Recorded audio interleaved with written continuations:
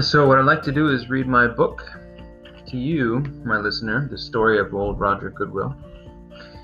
The first edition is 2013, and the prologue begins as thus. Stories can be told. Many there are, but some are only as good as those telling them. Many have names, and many are unmarked.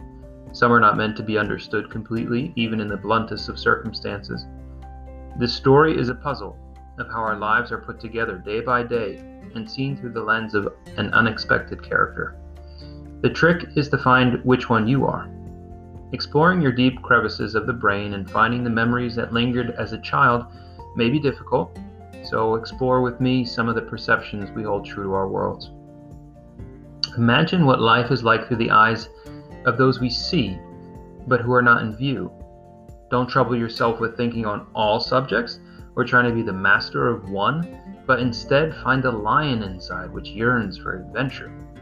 There's only one way we can be tamed, and that's with passion and truth. He can be the king of the jungle, but you are the prince of fantasy. You can be riding away on a journey of hope or danger, despair or fortitude, but never forget that this story is true. Good luck and be safe, for the paths that lay ahead provide no certainty nor hope, but an inevitable end that you will meet, whatever an end that may be.